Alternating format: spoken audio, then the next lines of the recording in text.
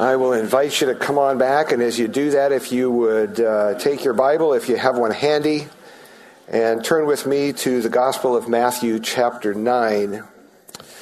Matthew chapter 9. As you know, last Sunday we returned to our ongoing study through Matthew's Gospel as Matt led us in a study of Matthew chapter 8, and so today we come into the next section. Of course, the sermon notes in your bulletin I know will be of help to you as we move along here. It is so good for us to start the year together by opening God's Word. I hope that as you, together with the rest of us, get into 2019 and get used to writing your last year with the teens, right? I know. I hope that this will be a year where you are immersed in Scripture and God's Word is just pouring through your veins. Matthew chapter 9.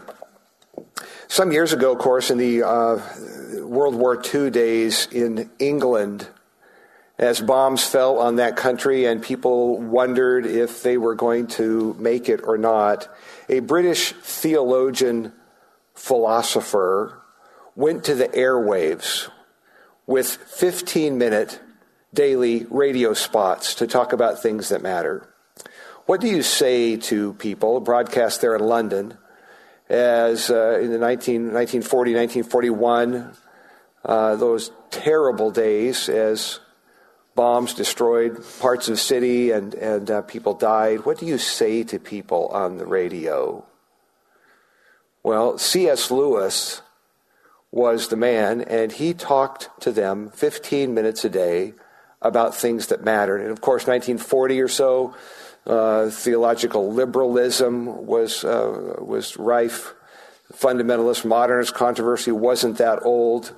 And the Word of God was in question, the truth of its existence and the Savior it teaches about. People doubted it all. So C.S. Lewis talked to them about the Bible. He talked to them about Jesus. He talked to them about eternal things. And those 15-minute talks were distilled ultimately into a book. Arguably one of his most important books, I think, called Mere Christianity. Some of you have appreciated that. It really began with 15-minute radio spots during World War II. Maybe you didn't know that. But I want to read to you one paragraph. I suspect one of the best-known paragraphs in this book, where he's talking about what Christians believe. He's just trying to distill it down. Just get it down there to where it's clear and understandable. What do Christians believe? And that's a section in this book. And he's going to be talking here in this little section about Jesus. Who was he? Who is he? And why does it matter? And this will lead us to our study today, where we'll see the same topic just laid out here in the text. So listen to C.S. Lewis. He says this, Mere Christianity: I am trying here to prevent anyone saying the really foolish thing that people often say about him, that is, about Jesus. I'm ready to accept Jesus as a great moral teacher, but I don't accept his claim to be God. That is the one thing we must not say. A man who was merely a man and said the sort of things Jesus said would not be a great moral teacher. He would either be a lunatic on the level with a man who says he is a poached egg, or else he would be the devil of hell. You must make your choice. Either this man was and is the Son of God, or else a madman, or something worse. You can shut him up for a fool, you can spit at him and kill him as a demon, or you can fall at his feet and call him Lord and God. But let us not come with any patronizing nonsense about his being a great moral teacher. He has not left that open to us. He did not intend to. And of course, ever since Lewis wrote those and spoke those words, that paragraph has been quoted or referenced in one way or another. Lord, liar, or lunatic, others would say, you really need to make a choice.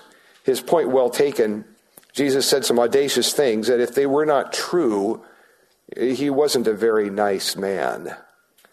Well, we're going to come today to Matthew's gospel, where the gospel writer is after really the same thing. He's wanting us to see and be convinced of who Jesus is. And let me just tell you why it matters today to us before we step into our study, all right? Every one of us comes here today with some element either in our lives or in the lives of those that we love, where there is an area of need or want or struggle or trouble or problem. We all come with those things. And let me tell you something. If you're going to bring those areas of need to a mere human for advice, let's just say good luck with that. But if you are going to bring those areas of struggle and problem to one who is God in the flesh, a Redeemer par excellence, a true Savior, well, then now you're getting someplace. So it matters to us. It matters to us immensely who Jesus was and who he is. And that's what Matthew's gospel, this section, is all about. I want to pray for us, and then we'll kind of talk about the structure here of what we're doing and why we're doing it this way, and then away we go. But join me, please, as we pray together. Our Father, it is so good to open the Word of God together as a church family, this really most important of acts that we do together that binds us together to come and to invite the Spirit of God to use the Word of God to shape our hearts and our affections, to set the agenda for our lives. Our Father, how important that we do this week after week after week. Thank you for your telling us of its importance, this act of preaching and of hearing and responding. And you're inhabiting this moment as well by the Spirit of God. You're using your word. Thank you for this. This is not merely a human exercise, but the word of the living God. So, Father, together all of us come saying, our Father, would you teach me? Would you show us? Would you break down those hard places in my heart and allow me to hear and then to love your truth and to respond to the Savior here presented? So, Father, we trust you for this time, this morning in your word. Help us now, I pray in Jesus' name. Amen. If you look with me at your study sheet, you see a couple elements of review that will help you remember where we have been, especially last week with Matt Ritchie. And then the little paragraph about today's text, Matthew 9, 1 to 34. Now, I want to say a couple things here about how we're doing this and why. You remember that last week, Matt Ritchie led us through all of chapter 8. And I mentioned to you when we began our study that in order to cover 28 chapters, really in a 9-month preaching window with time out for Thanksgiving and Advent and things like that, means that in some areas you kind of take bigger sections. And let me tell you something. Nowhere is that more important and, may I say, helpful than in the section that we're in right now. Chapter 9, the text in front of us, 1 to 34, is made up of a number of little vignettes. Each of them you could consider on its own merit, but they all fit under a common umbrella. And that, I think, is easier to see when you look at it all at once. Sometimes if you drill down and take them, you get more of the details one by one, but you can miss the bigger picture. Or we're going to have 8 weeks in a row where I'm going to say it's the same main theme as last week, and the week before that, and the week before that, and the week before that. So I think for our purposes, this chapter does well as a larger unit. I want to say this also. If you study Gospels and compare them one to another, as some of you do, you may notice that the little paragraphs, the little stories that are told here in Matthew 9 show up in the other Gospels in a little different order. Sometimes people get themselves all worked up about this. They go, well, now, wait a minute. In that gospel, it says it happened over here. In this gospel, it says it happened over here. What is one to do? And right away, someone will walk down the path of, well, clearly, there's some errors in the text. Wrong. You're missing the point. And let me just tell you what the point is, and then we'll get after it, all right? Matthew is a skilled writer. And he has started, beginning of the book, telling us where Jesus came from. Basics of the birth of Jesus. Then he steps into letting us meet Jesus, the Sermon on the Mount. We hear his words. You come to chapters 8 and 9, he has a common goal. And he's pulling together all kinds of material to teach us about the identity and authority of Jesus. And so he's not trying to be chronological. Being chronological and missing is one thing. That's not his goal. He's not trying to be chronological. He's being thematically driven here. So that's really the reason, I believe, as to why some of the material is presented in different order than in other Gospels. Chapters 8 and 9 of Matthew are on a common theme. And on your study sheet then, authority and identity are those two little fill-ins. That's what he's after, the authority and identity of Jesus. We saw last week in our study that wonderful question that we took as our sermon title last week, coming from Matthew 8, verse 27, the question of those folks in the boat. What sort of man is this that even the winds and the sea obey him? Good question. We're going to see that theme continue, of course, into chapter 9. So if you look at your study sheet then, you'll see that I have prepared my thoughts under 3 headings, all of which tie into the common theme of the authority, identity of Jesus. He has authority to forgive sins. Jesus has authority to command. I'm using that word decidedly, to command obedience. And he has authority to make all things new. And that's where we're going to go today, all right? So I want to read them in that order. So chapter 9, 1 through 8, and then a number of comments in this first heading. Jesus has authority to forgive sins. Matthew 9, let's look together to the Word of God. Matthew writes this, "And getting into a boat, Jesus crossed over and came to his own city. And behold, some people brought to him a paralytic lying on a bed. And when Jesus saw their faith, he said to the paralytic, 'Take heart, my son. Your sins are forgiven.' And behold, some of the scribes said to themselves, 'This man is blaspheming.' But Jesus, knowing their thoughts, said, 'Why do you think evil in your hearts? For which is easier to say, your sins are forgiven, or to say, rise and walk? But that you may know that the Son of Man has authority on earth to forgive sins.' He then said to the paralytic, 'Rise, pick up your bed, and go home.' And he arose and went home. And when the crowds saw it, they were afraid, and they glorified God who had given such authority to men." The ESV uses the word authority in verse 6, authority in verse 8. I think underscoring our main theme here today. Jesus in verse 6 tells us the reason why this paragraph is here. And it's in that, really, it's a purpose phrase, but that you may know, the ESV has it as one word. It is in Greek one word, but it's really a purpose word. Sometimes it's translated in order that, for the purpose of. It's a purpose word. Here's the reason why something is happening. And so Jesus tells us what this is all about. That you may know that the Son of Man has authority on earth to forgive sins. That's what's going on here. Jesus has authority to forgive sins. Now, you and I have a certain responsibility to forgive other people when they offend us, step on our toes, irritate us, right? That opportunity is yours. It's a struggle sometimes, depending on the offense. We explored that topic last year in our biblical counseling seminar, the whole issue of forgiveness. But forgiving from a divine standpoint, which is ultimately our biggest need. Who can forgive sins? But God alone. That's the point of this paragraph. It's interesting. I'm going to comment on just several little things along the way here.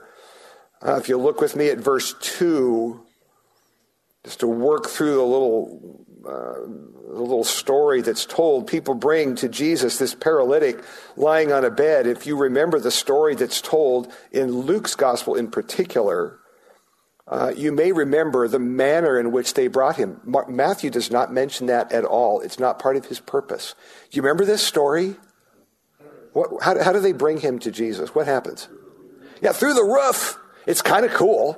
Apparently the house was full and standing room only, and the people bringing this paralyzed man who were not about to be deterred. They took a look at the crowd and went, okay, can't get there this way. And they went up on the roof, flat roof, pulled away the tiles and dropped him right in front. My goodness sakes, you got everybody's attention. Now, Matthew doesn't mention any of that. How come? How come? I believe it's because he wants to be a rifle, not a shotgun. Right? Does that translate to all the hunters in the room? Shotgun, bigger pattern, rifle, very narrow. Matthew is a rifle, not a shotgun here. He's after a specific point. He doesn't want you to get lost in, yeah, but what about the roof? What a mess that would have made on the floor. I wonder who had to clean it. It's not about that. Don't even go there. Some of you are concerned about the architecture. He doesn't care. He wants to help us focus in on the main point of the story, which is who can forgive sins but God alone. So forget about the roof. That's what Matthew's doing. I appreciate that. Bring him a paralytic. Jesus, we read in verse 2, he sees their faith. He sees their faith as evidenced by their behavior. I am noticing as I study through the Gospel of Matthew, and of course it shows up all the way through the Bible, the seeing ability of God, how he sees. You see this over and over again. He sees. Certainly there's a physical function of that, but most of the time that it's mentioned in the Gospels, it's not about just the physical function of, well, there they are. He sees. He sees them. I know, man. Yeah. It's rough. Jesus sees them. I look at across into next week's text in verse 36. You see it there as well. Of course, Jesus sees the crowds. Well, of course he does. Well, why do you say that? Well, Matthew's making a point of how he sees people. Jesus sees them. And of course, that takes you right back to Old Testament theology as well. You are a God who sees, right in the book of Genesis. Jesus sees their faith. He says to this young man, take heart, my son, your sins are forgiven. What an amazing thing to say. In a couple of weeks, a sermon in 2 weeks, I've been mulling this over for some weeks already. And I'm looking forward to next week too. Look forward to all of them. But in 2 weeks, we're going to be talking about some of the ways in which we sometimes feel, dare I say, disappointed by God. How we dare to do that. How we dare to feel it, because he doesn't always do what we think he should do. Well, we're going to be there in the text as we look at John the Baptist's death in just a couple of weeks. In this case, now, when they're bringing the paralytic to Jesus, why are they bringing him? Well, they want his most important felt need to be addressed. They want Jesus to heal him. Right? His bigger need is something else. And I find here a tie-in with what we read last week, the story of the disciples in the boat with Jesus. Remember this? They're in the boat with Jesus. What do they think their biggest need is? Oh, we're about to drown here. A little help would be great. Right? They're scared to death. There's waves breaking over the boat. And some of these experienced sailors are crying out in fear. What they think their biggest need is, this is my point, it isn't their biggest need. In the boat, their biggest need is greater faith. They need to learn to trust Christ more than they do. They don't need to be, they're safe already. They just don't know it. They're already in his hands.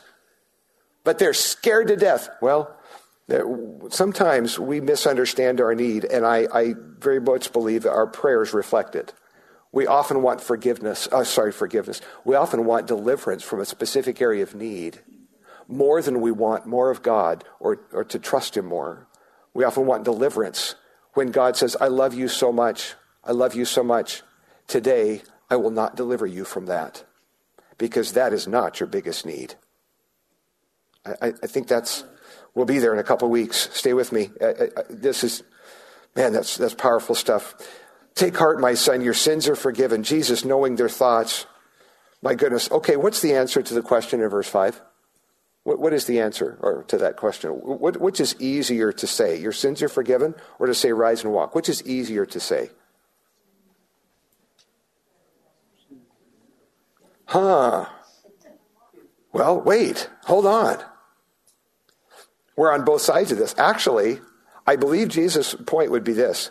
It's easier to say your sins are forgiven because nobody can see whether it happened or not. That's the harder thing to do, but it's also impossible to see. Your sins are forgiven. How do you know if it happened or didn't? So Jesus then says, he's done the most important thing. Your sins are forgiven.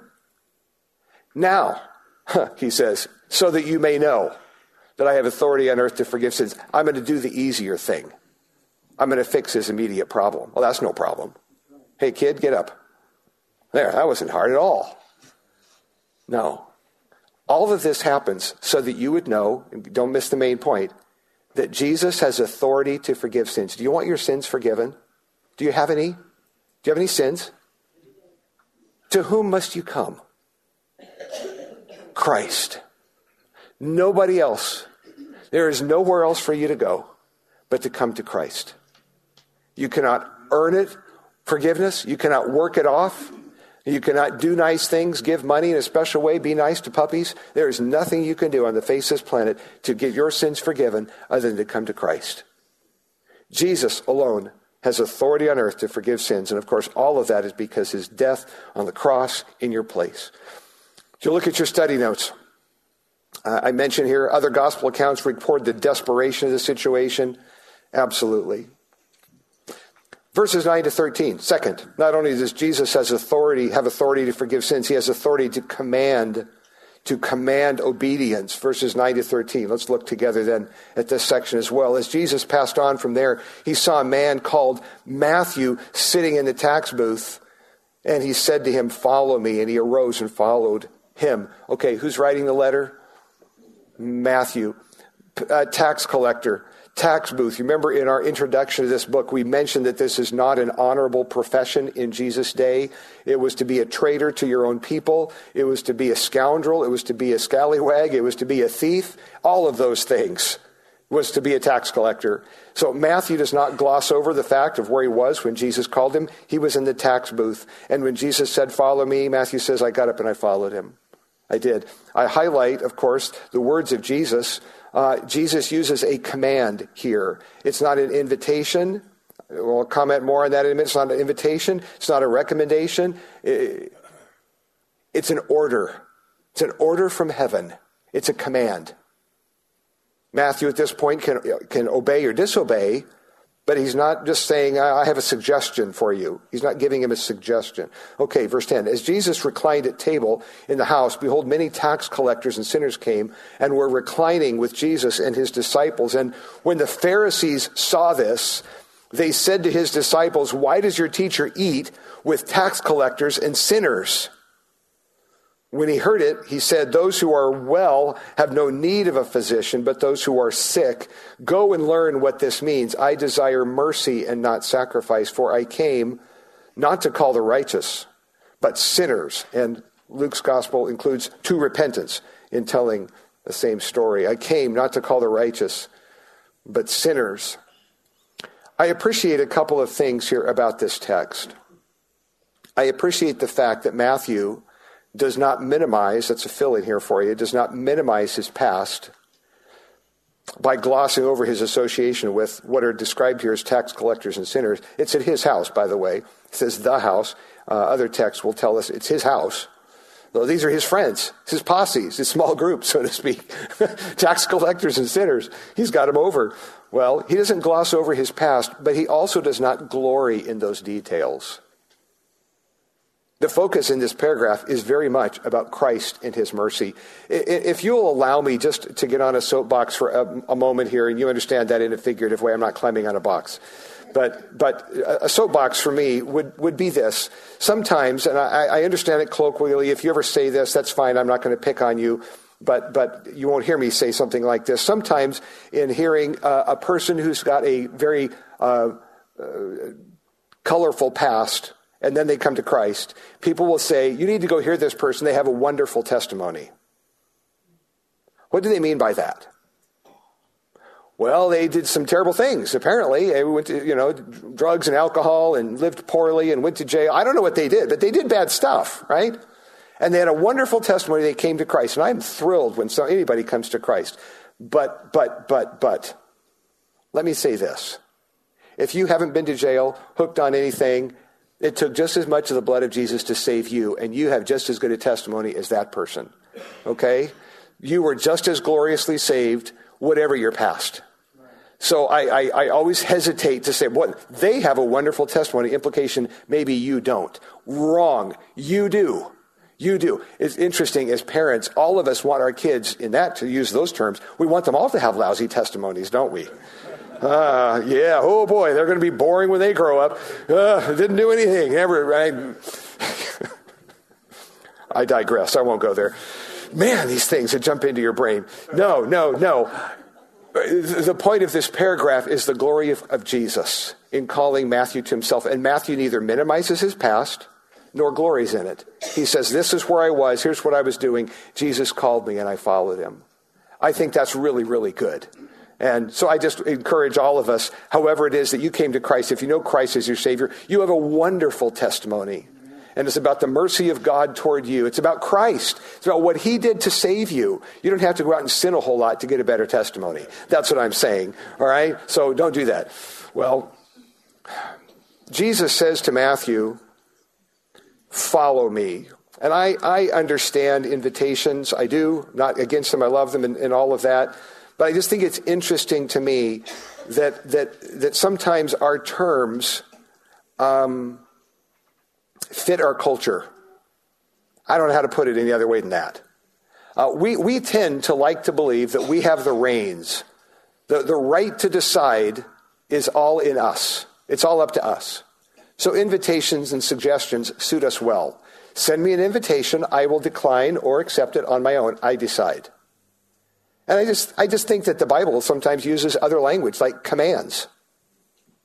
And I give you a couple other references, just for examples, if you wonder about that. 1 Timothy 1:1, 1 Timothy 1:12, 1 Timothy 2:7. Paul, an apostle of Jesus Christ, by the command of God, our Savior. How about that? God commanded. He ordered me to be an apostle. I said, who am I to argue with God? And so he did that.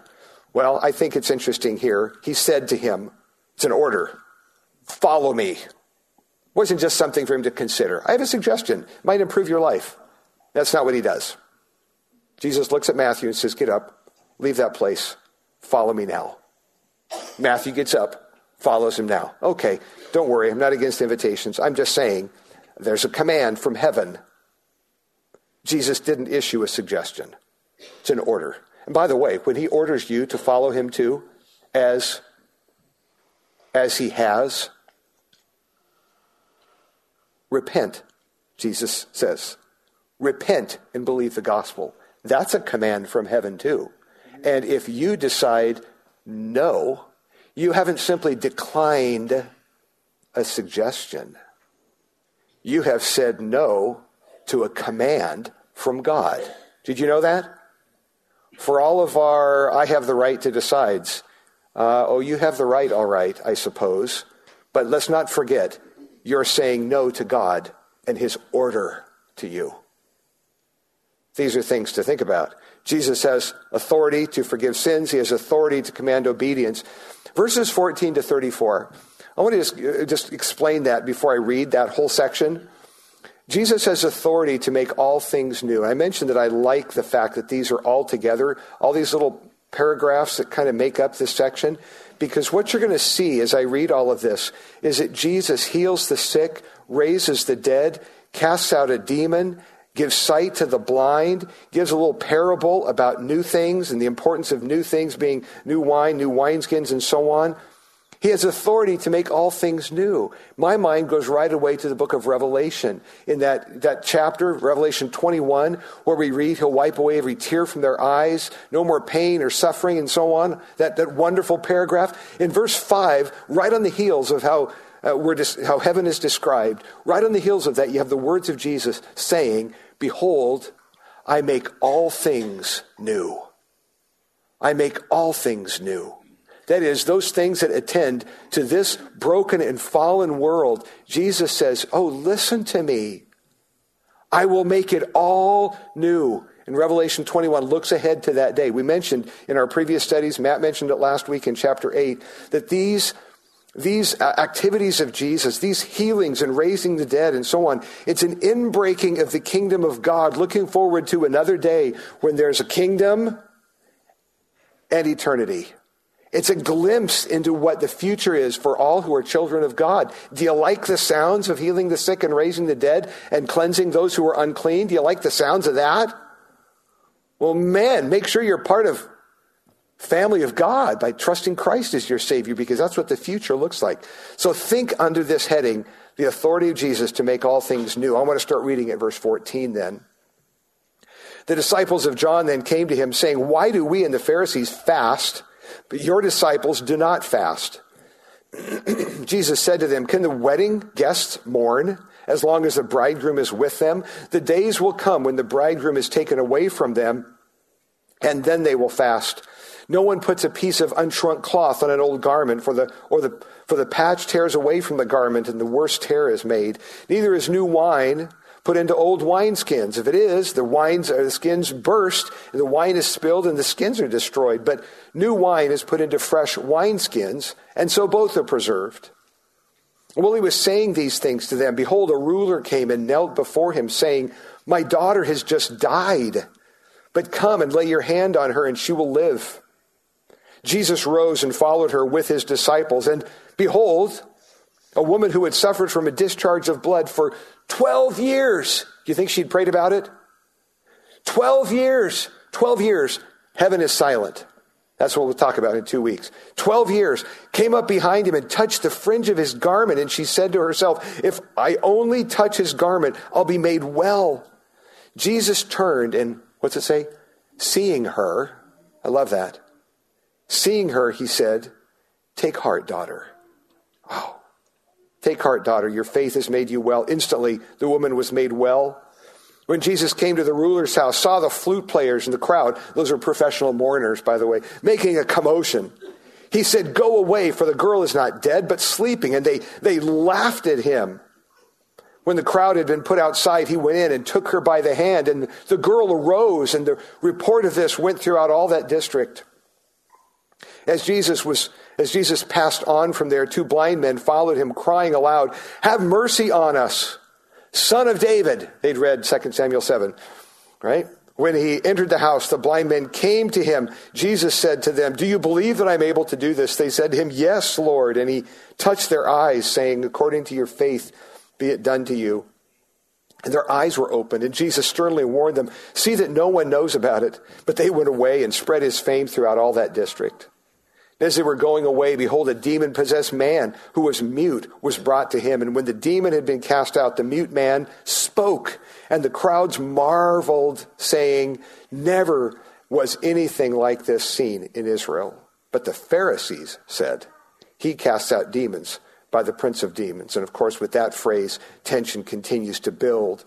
It will ultimately end up with Jesus on the cross. So all these little stories, all these little vignettes come together under this heading of Jesus making all things new. In verse 33, there is a similar expression to what you see back in verse 6. In verse 33, the crowd marvels. In verse 6, the crowds see these things. And the ESV says they were afraid. I think the NIV says they were in awe. Actually, that's a little too weak. This really is about fear. It's properly, may I say, properly about fear. It should be about fear. It should be about... have you ever been in a situation where you were aware you were like in over your head? Come on, like all the time. Well, this is a moment right here where the crowd see this person who is lying on a bed paralyzed. They see him get up and walk out the door. And if that doesn't get your attention to make you go, I am in the presence of something, I don't know what, I mean, they're afraid. They should be afraid. They're smart people. They fear. I like it. The crowd, verse 33, marvels. They see all of these things. Now, I put all this under the heading, Jesus has authority to make all things new, Because I think all of these things, the healing of the sick, sight to the blind, the lady who is ceremonially unclean and has been for 12 years, Jesus, rather than becoming unclean himself as he touches her, she becomes clean. So he is the one who is the answer to all of these problems. A glimpse into a kingdom age, a glimpse into heaven itself, authority to make all things new. Now, I mentioned at the beginning here that Matthew 8 and Matthew 9 together fit under this big heading, the identity and authority of Jesus. That's what Matthew is all about right here. We're going to step into chapters that are going to come into places where Jesus is going to send out people, and he's going to speak more. He's going to talk on the future, and he's going to speak with authority. He's not just giving his opinion. I'm so glad Jesus speaks with authority. He has authority on earth to forgive sins. I am grateful that Jesus has authority to forgive sins. Can I speak about me? Because I need forgiveness. How about you? Jesus has authority on earth to forgive sins because he died on the cross in your place. He paid for your sin, rose from the dead, God in the flesh. Jesus has authority on earth to forgive sins. He has authority on earth to command you to follow him. Now, he has authority to issue that command. Jesus has authority to make all things new. And yes, there may be things like this lady waiting for 12 years, and maybe things you've been waiting for 12 years. So we've mentioned it's a glimpse into the future. It's taken us down the road into Revelation 21:5, where Jesus says, it's now. I'm going to make all things new. Let me tell you something. That's going to be an amazing day when anything that's broken is fixed, everything that's bruised is healed, everything that's unclean is clean, everything that's not the way it ought to be is one day made right. Jesus says that day's coming, and indeed, he will bring it. Wow. We're going to remember Christ in communion. If you know Christ as your Savior, we're going to invite you to share with us in taking the little piece of bread and the cup. The bread, a reminder of the body of Jesus broken for us. The cup, a reminder of his shed blood. And as we do that, I'm giving you two words here I'd like you to think about. They are the words guilty and forgiven. Guilty and forgiven. And you see my two little statements down below. If you don't see a physical sickness as all that bad, that you don't need much of a healer, if you're not very thankful when you're well again. But simultaneously, if you don't see your sinfulness as all that bad, you don't need much of a Savior. You're not that thankful when you're forgiven. I'd like you to think about guilty and forgiven. I'd like you to think about your own need before God, your cleansing that only Christ can give. Maybe today's a day that some of you are going to be remembering a time in the past when you trusted Christ as your Savior. And again, you're going to say, Lord, thank you for that day. Might also be a day that someone present or listening later is going to say, you know what, I've been putting that off for too long. Maybe as we start a new year together, maybe this is the day when I'm going to say yes to Christ for the first time. Maybe that's what you're going to do even now as we pray. God, I've been running from you for a long time. Today I'm going to trust Christ as my Savior. I want to pray for us. Those who are going to serve us communion can come on down, and together let's remember Jesus. Pray with me, please. Father, we thank you for this story in Matthew, this looking at the identity and authority of Jesus. So thankful for Matthew's gospel, for him telling us this. Our Father, across this room, we have people of all different places and backgrounds, circumstances. Every one of us in need of a Savior. And our Father, many, I'm confident, have trusted Christ as their Savior here in this room, trusting Christ as their Savior now.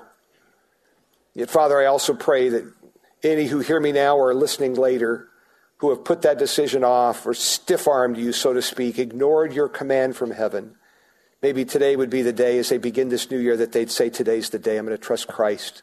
Oh God, I'm a sinner in need of salvation. Trust Christ as my Savior from sin, Christ alone. Father, you hear those prayers. You're the God who cleanses through the shed blood of Jesus. Do that even now. Help us in these moments as we think about Jesus having come to seek and to save the lost, guilty, forgiven. Thank you for all that we think about when it comes to Jesus. Help us now. In Jesus' name, amen. Those who are going to serve are going to, first of all, distribute the pieces of bread. If you'd hold on to that portion until all are served, guys come to the front. I'll say just a word. Together we'll remember Jesus.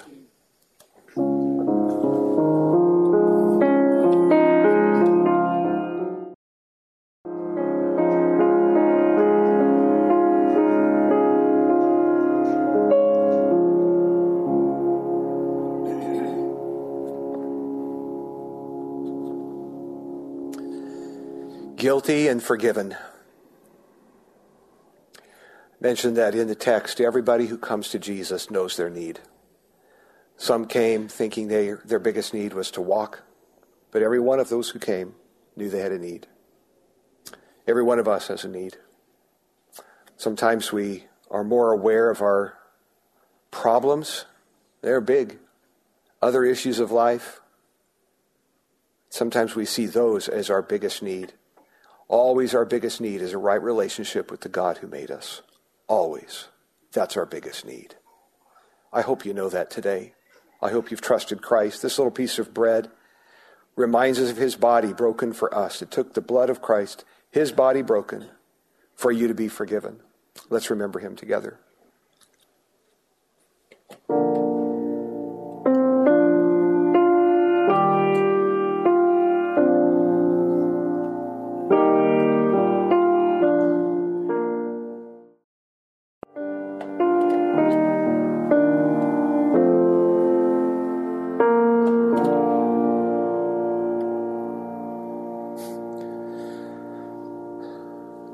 Earlier today, we sang an old hymn, Come ye sinners, poor and needy. Hope you know it. There's a phrase there that always catches my attention. We sang, if you tarry till you're better, you will never come at all. Our tendency is to say, I'll fix this. I'll take care of this. I got it. We don't have it. We can fix our behavior, maybe. Have you ever tried to fix your longings? You ever tried to fix your heart? How's that work? No, you need a Savior, not just a method. You need a Savior who can change you from the inside out. That's what Christ does. That's who Christ is. This little juice is a reminder of his blood shed for us for the forgiveness of our sins. Let's remember him together. I'd like to pray for us. Would you stand with me, please, as we do that? Our Father, thank you so much for the morning. Thank you for Christ. Thank you that we look to the text and we see his true identity, Son of God, Son of Man. We see him as God in the flesh, the Savior. Our Father, as we head out this week, I pray that each of us would have our hearts and our minds set on Christ this week, that our feet would be pointed toward him on the days that are easy and good, days that we look at and say, I think I did pretty well. And on the days that are just none of that, Lord, turn our feet and our hearts toward Christ. Thank you that you know us and love us. Thank you that you see us. Thank you for Christ today. We pray in his great name. Amen.